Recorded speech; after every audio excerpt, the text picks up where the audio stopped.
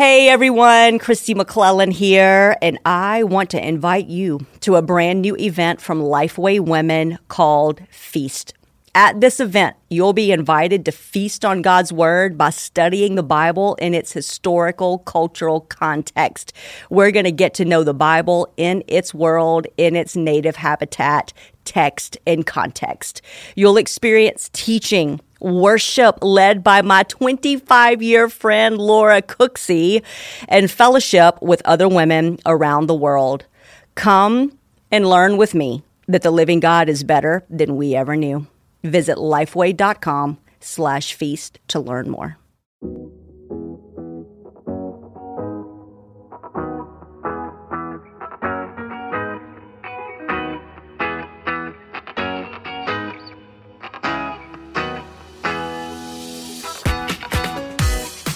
This is the Mark Podcast from Lifeway Women. We're your hosts, Elizabeth Heineman and Kelly King. Each episode, we'll talk about what God is doing, how He has and is marking each of us. Sometimes that will be through interviews, and sometimes we'll have conversations around the table. We're so glad you've joined us today.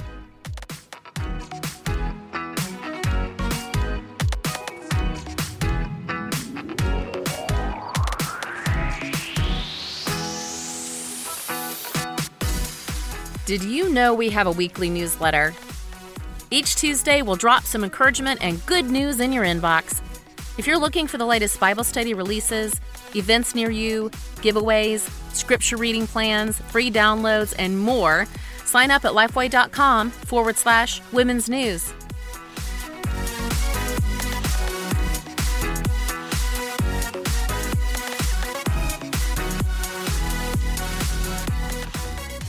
Hello and welcome to the Marked Podcast. I'm Elizabeth Heineman and I am here with my co-host, Kelly King. Hey, Kelly. Hey, Elizabeth. Well, we have a new friend today on the Marked Podcast, so we're super excited for you to get to know Amy Beck Lee. So, Amy, welcome to the Marked Podcast. Thank you. I'm so glad to be here. Yeah. Tell us just since we don't really know you that well and our audience doesn't know you very well, we'd love to hear a little bit about you and just where you live, family, ministry, all those kinds of things. Sure. I guess the things that occupy my time most these days are writing and homeschooling my two girls. They're 9 and 12. And I have a husband to whom I've been married for about 16 years now. We live in Colorado Springs. And I guess my ministry is just basically that of a ordinary life, mostly just going about from day to day. That I do some writing for the Anselm Society and Cultivating and the Rabbit Room these days. Yeah. I love that. Well, I mean, homeschooling is definitely a ministry. And that's a full-time job, right?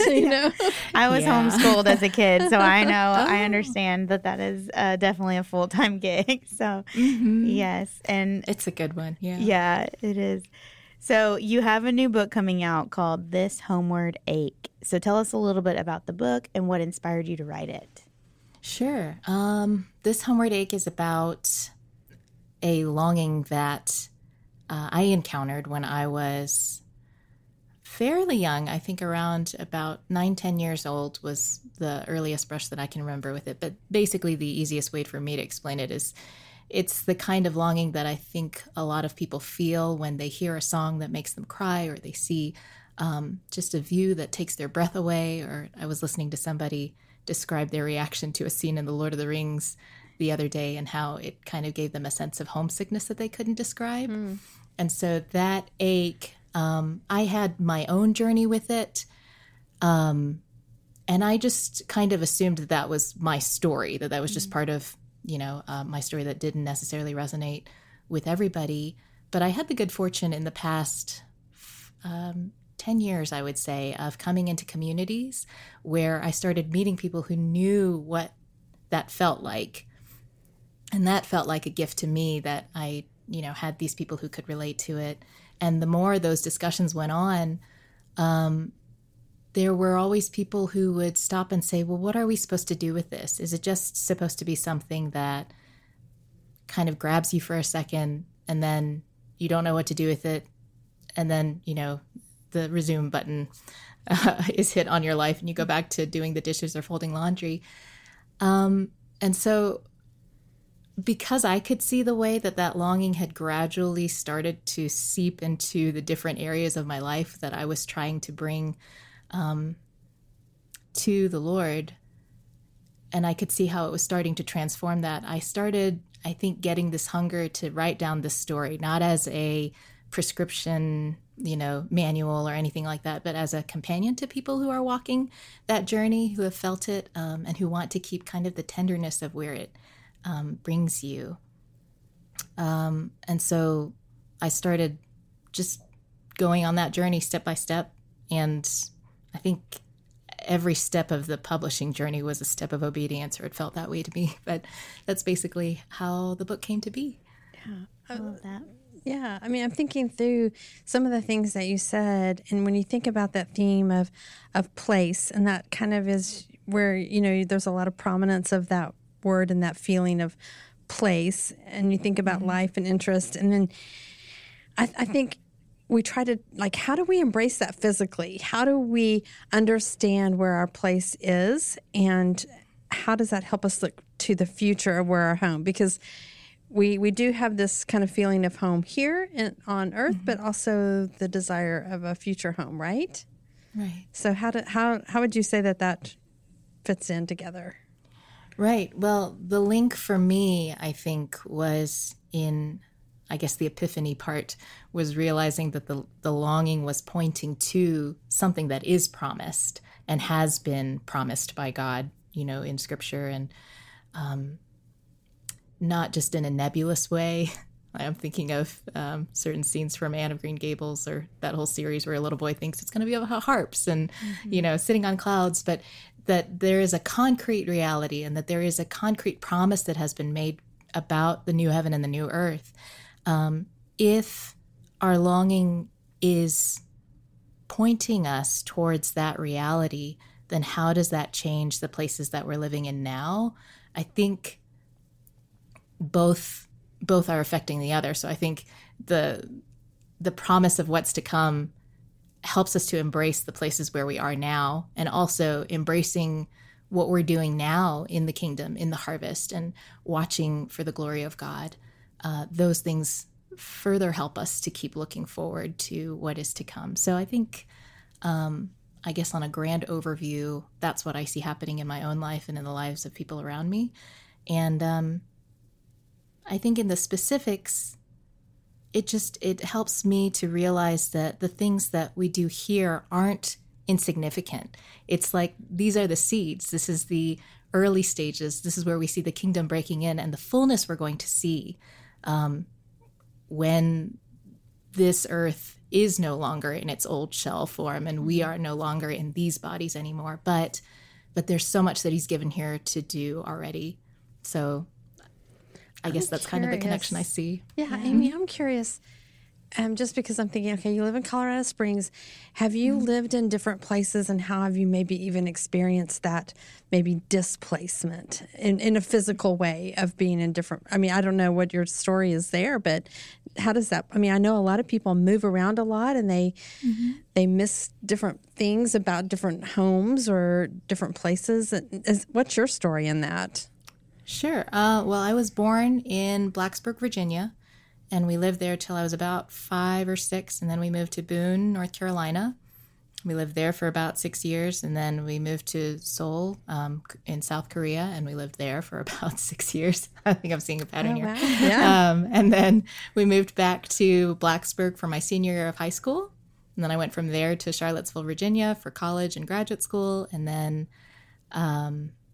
at that point, I was married and had a baby on the way, and then we moved to Colorado Springs. So this is the longest we've been in one place. Okay. Yeah.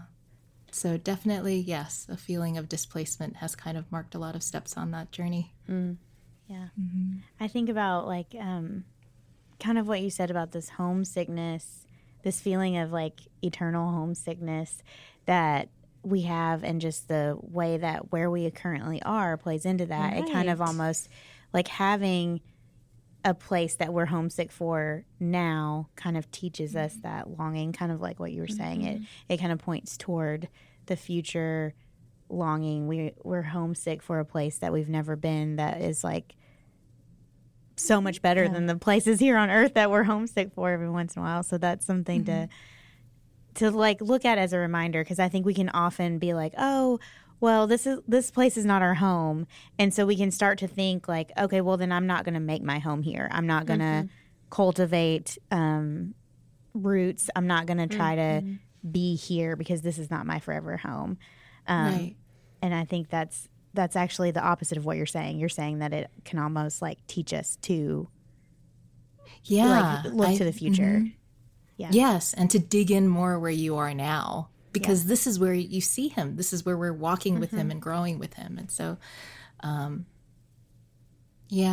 think if we're doing that and not holding back, as if we're waiting for the true journey to begin, then we begin to see far more of God than we might otherwise.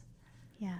And your book talks about those little like glimpses of the beyond, and other cultures. I'm gonna let you say the words that other cultures call them. We're letting her do that. But how can we look for those in our everyday lives? First, give us a few of those other words in other languages, and then how can we look for those glimpses in our everyday lives? Yeah. Oh, well, I'm no expert either. I've definitely been schooled by friends in how to pronounce some of them, and I know my German guttural sound isn't quite good enough either. But so moments like Sehnsucht or Saudade or Hiraith or Kalmang are some of the ones that I mentioned in my book, just because there seems to be a commonality in these longings across cultures, and they all have different quirks and qualities and flavors to them, I think.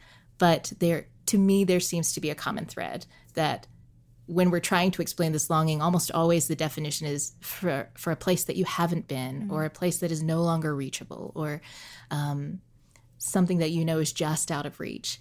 And so I'm sorry, I think your second question was, how can we make room? How can we look for those in our everyday lives? Yeah. Well, yeah, I think to me those instances, as far as I can trace in my own journey, have been moments of grace, almost like not something that I could manufacture, not even something that I could set up, like and be in the right place and say, okay, I'm ready to be hit by this. Even revisiting places or sites or scenes or passages in books, that it's a very elusive thing. It's not something that comes for the asking, I think. But I think there is a way for us to be more attentive to instances when it happens. And it could just be something as simple as, I think what other people have called paying attention to what makes you cry. And it could also, I think, when we're leaving room for that, when we're not being so caught up in the hush and we're in the hurry and the rush of life, that that our minds are too crowded, our hearts are too crowded to pay attention to those things, then it's definitely more difficult. But I think generally paying attention and keeping a slower cadence in life, leaving room and margin for quiet and stillness, I think all of those things help in terms of being receptive to where it is that God is breaking through to us and allowing us to have that taste, that foretaste almost of what is coming. So that I think what it does, having those glimpses, is it helps us to order the loves in our life back into the right place, so that we're not taking the insignificant things and placing them at the top, but we're living for what will last, essentially. Yeah. Okay, I'm thinking of these verses, Amy, and I'm like, tell me Kelly's pulling up something over no, here. Tell me if I'm totally off base here, because I was reading this morning and I pulled it up because I don't have it memorized in CSB, which that's what we use. So Jeremiah 29, when Jeremiah is talking about the exiles, and he says, "Pursue the well-being of the city I have deported you to. Pray to the Lord on its behalf, for when it thrives, you will thrive." And kind of, I was thinking about that this morning, that really, they were in a place that wasn't home, but they're being encouraged to at least seek the Lord in where the home and where they are. But then the verse that we always say, and we sometimes get it out of context, where it says, I know the plans I have for you, the plans for your well-being, not for disaster, to give you a future and a hope.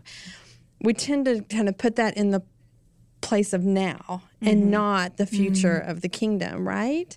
I mean, does that fit into what your book is about, or am I totally off base? I love that. I think it absolutely fits into what the book is trying to say.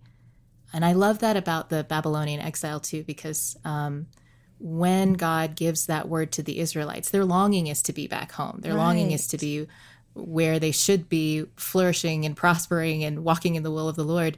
But here they are in a foreign land. And I love that he sends them this word of comfort. I have loved that it's a reassurance. I think the way that I'm reading it is it's a reassurance that they are not outside his will. They are not outside his presence. Even there, he is with them.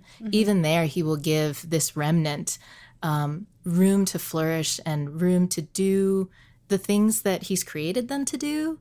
And that the longing and such living can coexist side by side, I think is essentially what we're being asked to do as Christians, no matter what age we're living in, to take what we've been given, to look forward to what is coming and know that that this is not all there is. That's our comfort, but also it's our motivation, because there is the full fruition of what is to come. Right. That's coming, and we have what is now, but he has also made it so that the people we are now and the things that we're doing now, the work that we're doing now, none of that will be wasted. Even that is part of the journey and the progression towards living with him and being shaped by him, being shaped into more of the Christ-likeness in us, I guess. Yeah. Sorry. I don't feel like I'm being particularly eloquent, but as long as that makes sense. I think first of all, it's fascinating that all these different cultures have a word or a concept of these glimpses from beyond, as you said.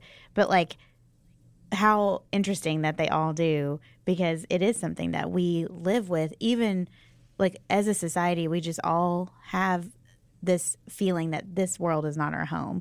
Whether we know the reason why or not, we are all very kind of like uncomfortable here to some degree.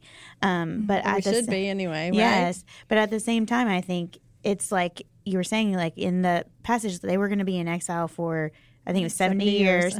And God knew that. They didn't know that. Maybe he told them in the, you've recently read this. I was reading it. Yeah, did no, you I say think that it is in there. Yeah, it is in there somewhere. So, but like, I would be tempted if I did know 70 years, I would just be like, oh, well, then why are we like 70 Maybe years? Beyond my lifetime. Yeah, like it doesn't matter because it's outside of my lifetime, or like 70 years, I will live to that. So I don't need to worry about like putting down roots here. And I think that's something that we can take, like you said, no matter where we live, what society we live in, what time period we live in, we're in exile in a way. And so we need to still put down roots, but at the same time, live with our eyes open for these glimpses of our true home, because I think it leads us to worship. It leads us to mission, to know like, hey, there's something better. There's a hope that's more beautiful and we just get glimpses of it here on earth. Yeah.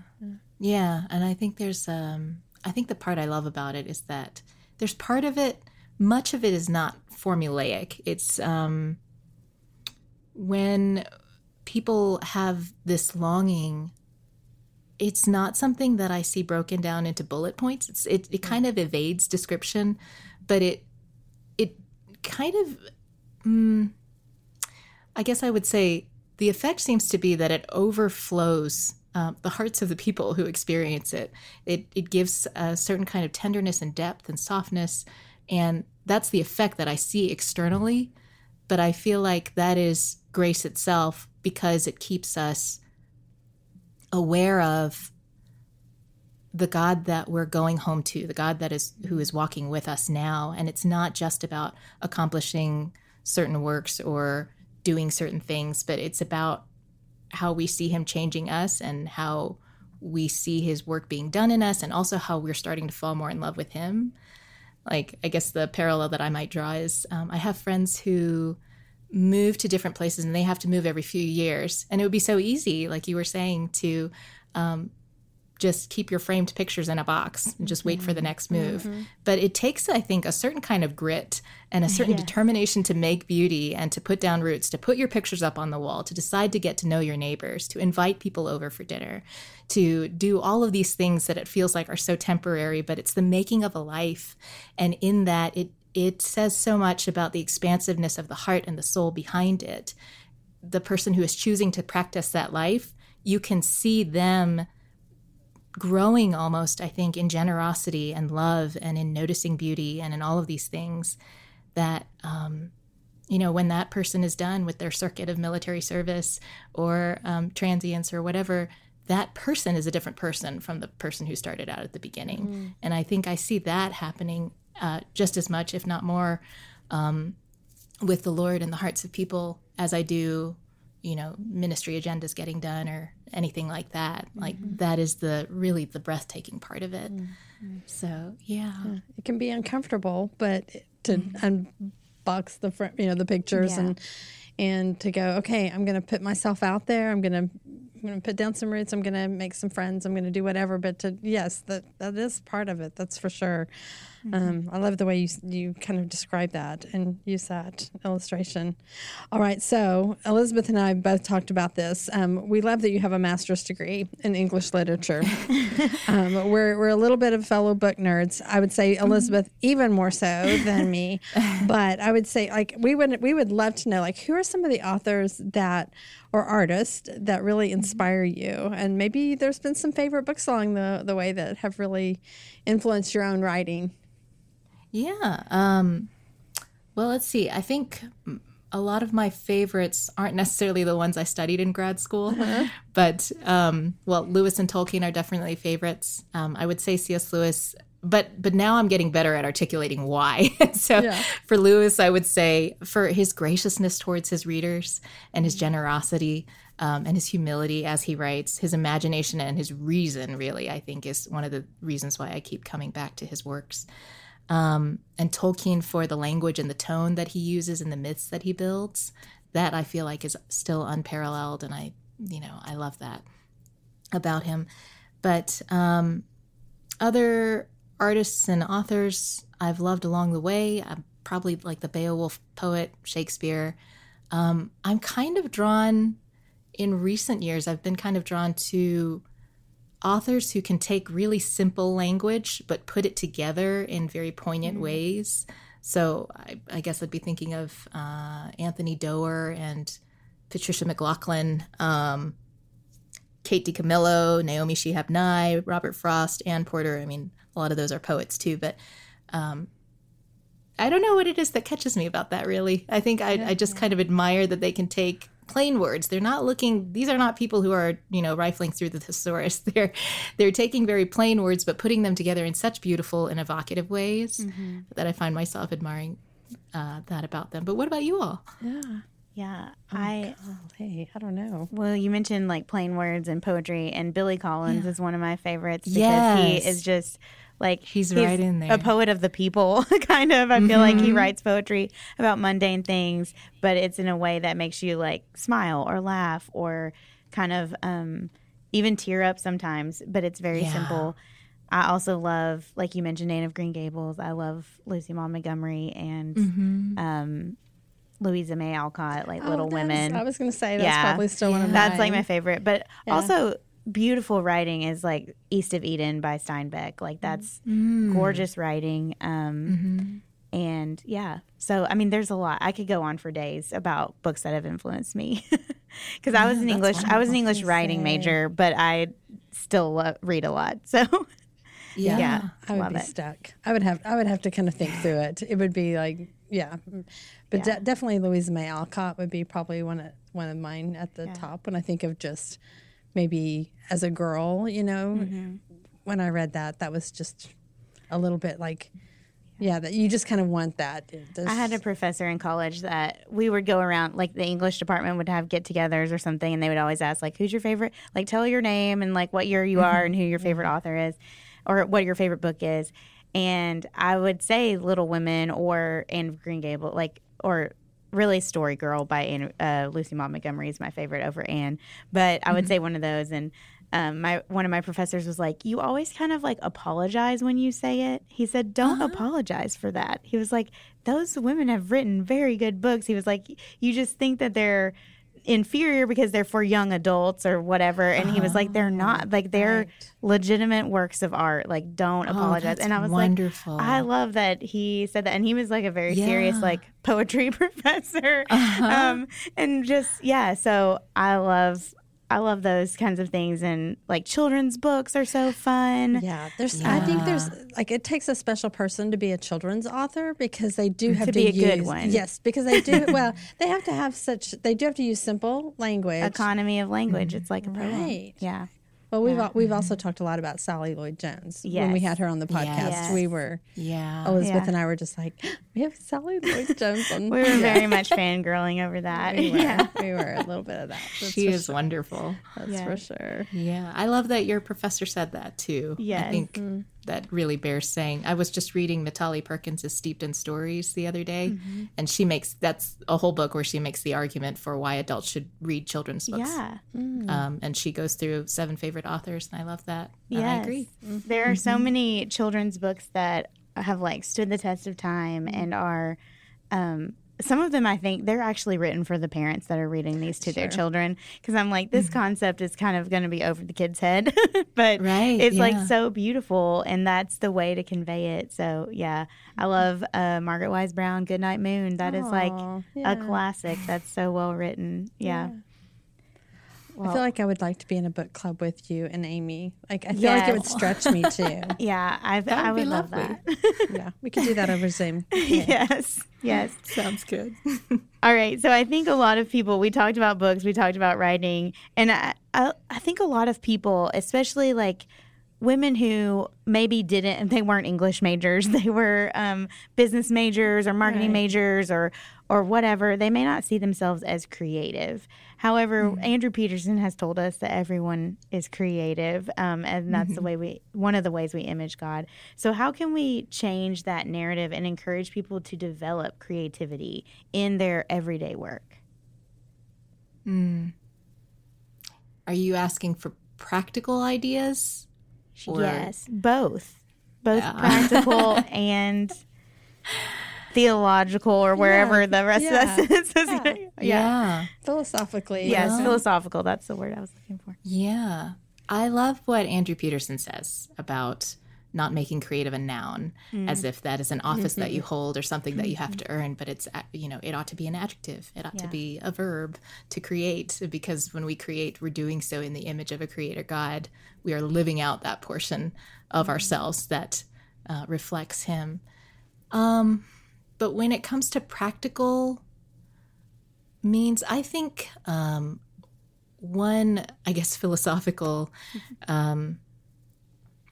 emphasis, we need to put more emphasis on it, I think, in the church, that creating that, and I think we're getting better at it these days in the church, that serving God doesn't mean that you automatically become a pastor or a missionary, and that's basically all of the choice that you have, but that you can do so as a poet, that you can do so as a chef or a writer or a painter, because when we look at, I think on a personal level, it helps to step back and look at the works that have affected you.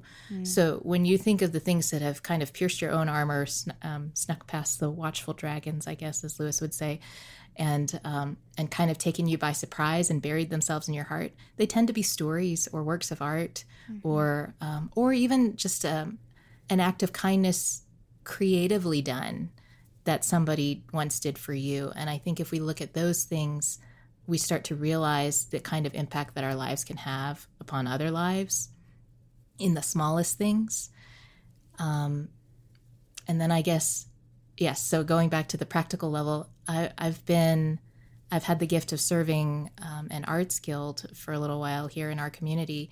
And I noticed that one of the things that changed the demeanor of people as they came into the arts guild was that we would start every meeting. We still do. We start every meeting, guild-wide meeting, introducing ourselves, and then we're forced to say what it is that is our main, art-making mode. So I have to sit there and say, my name is Amy. I'm a and you stop. And you have to say writer or poet or silversmith or painter.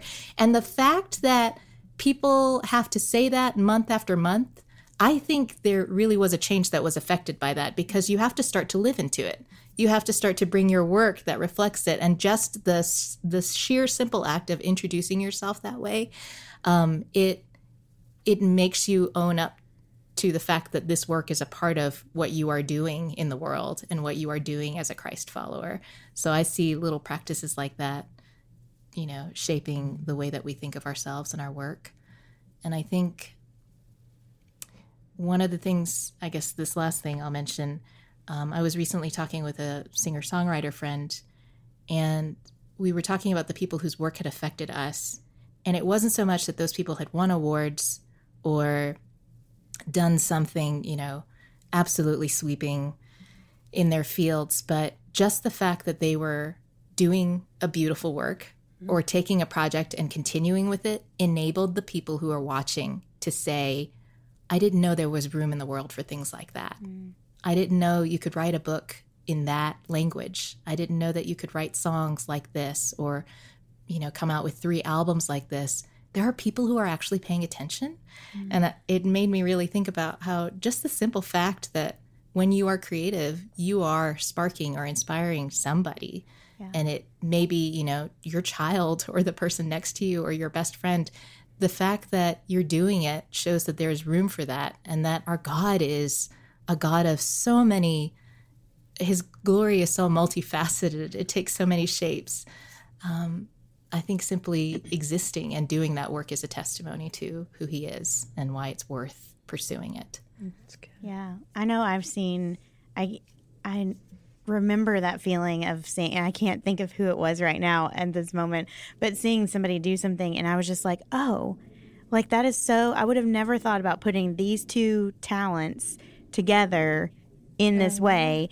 And just kind of like, even though, those may or may not be your same talents, but just like, oh, if they can do that, then I could do this thing that I've been thinking about. Or and we talked to a lot of women's ministry leaders, women's Bible study authors and speakers, and they talk about seeing another woman teaching a Bible study, and they were like, oh, I could do that. And so I think there's those reflections in the creativity as well of like, oh, I really like to do this one activity. Like, I really like to make things with clay, or I really like to do this. Oh, maybe I could do that coupled with this other thing. And so I think that's such a powerful thing to think through. Like, not only how can I use my creativity, but also like who's out there using their creativity to inspire, and how could that be an inspiration to others? I'm thinking of women who can quilt, or they can garden, or just take flowers and make like all these different things that of just creating something that really reflects even just the beauty of God and a little taste of what he is. And so we were talking about it recently at my church in Exodus, when it talks about building the tabernacle, and there are these men that God has given, and I forget the exact phrase, but God has placed it on their hearts to make these like the craftsmen, like the jewelry and the robes, and just how much time is spent talking about all of those things. And I was just like, God could have they could have just said, then they built the temple, it was beautiful, done. But like, it names the guys that like are put into this position to be creative in this way. And I think that's such a testimony of like, God using the gifts and the talents that he has given for his glory. So it's always fun. I think their name, one of the guys' name is like Boz something, and I'm always like, Boz, I give people nicknames in the Bible sometimes if I can't remember their names or can't pronounce I want to their say names. it starts with a B and an O, but I could be I think you're right. I can't remember. Boz and Oho or something. Something like that. Yeah, we can look it up. Yeah, we'll look it up Those later. are good nicknames for them. Right. Okay, we'll get serious here for a second, Amy. So our last question that we always ask our guests is that we really, because we're the Marked podcast, is we want to know, is there something that has marked you in your walk with Christ? Yeah. I would say the theme of redemption. I think the further I go, realizing how badly it is that I've messed up at certain stages in my life, but seeing what he's done with that and being so awed by it that I think that awe continues to transform how I take the next step forward and how I hopefully more and more am learning to really fix my eyes on him instead of myself. But I see that playing out in almost everything, I would say, marriage and having kids and raising them and writing and all of that. All of those have, I would say, every single one of those chapters has involved some mode of falling on my face and realizing that I've completely failed or I'm about to fail and having to surrender it and then watching him bring life out of that. So I would say that's probably what I'm most marked by. That's awesome. I love that. Well, we told you this before we started the recording, but Elizabeth and I can't wait to get our hands on your book, The Homeward Ache is the name of it again. And Elizabeth, this Homeward Ache, sorry. Yeah. I do have my glasses on. I'm looking. But yeah, Elizabeth, we were talking about just what one of the editors told you was just so beautiful. One of the most beautiful books she's ever edited. So, yes, we're excited. We can't wait to read it. And you can read it too. Listeners. It's not available just yet, but you can go ahead and pre-order it, and we'll have links in our show notes to that. But you can go to lifeway.com and search This Homeward Ache and find it and pre-order it, and then it'll be at your house like in a couple weeks. That's right. Yeah. So, Amy, thank you so much for being part of the Marked Podcast today. And thank you, listeners, for joining us again this week. And we hope you'll be back next week. Bye.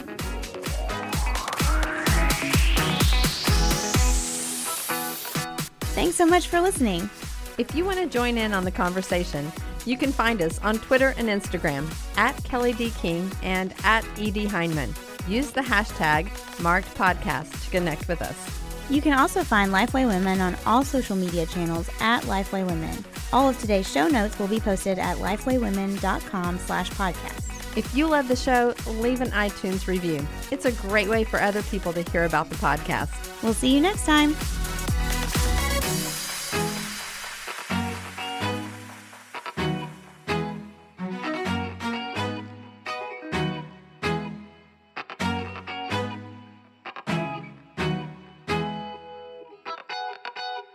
Home should be a place where we feel at peace, where we can be ourselves, where we feel loved. For a lot of us, though, home is a place of heartache, hurt, and loneliness. As believers, Christ promises us an eternal home. But what does that actually look like?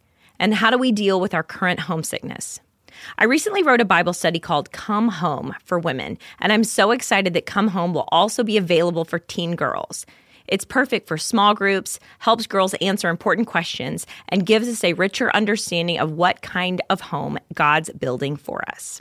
The release date for Come Home for teen girls is August 1st, but you can pre-order it now at lifeway.com/comehome. Don't miss out on this opportunity to help girls belong and be loved. Again, you can pre-order it today at lifeway.com/comehome.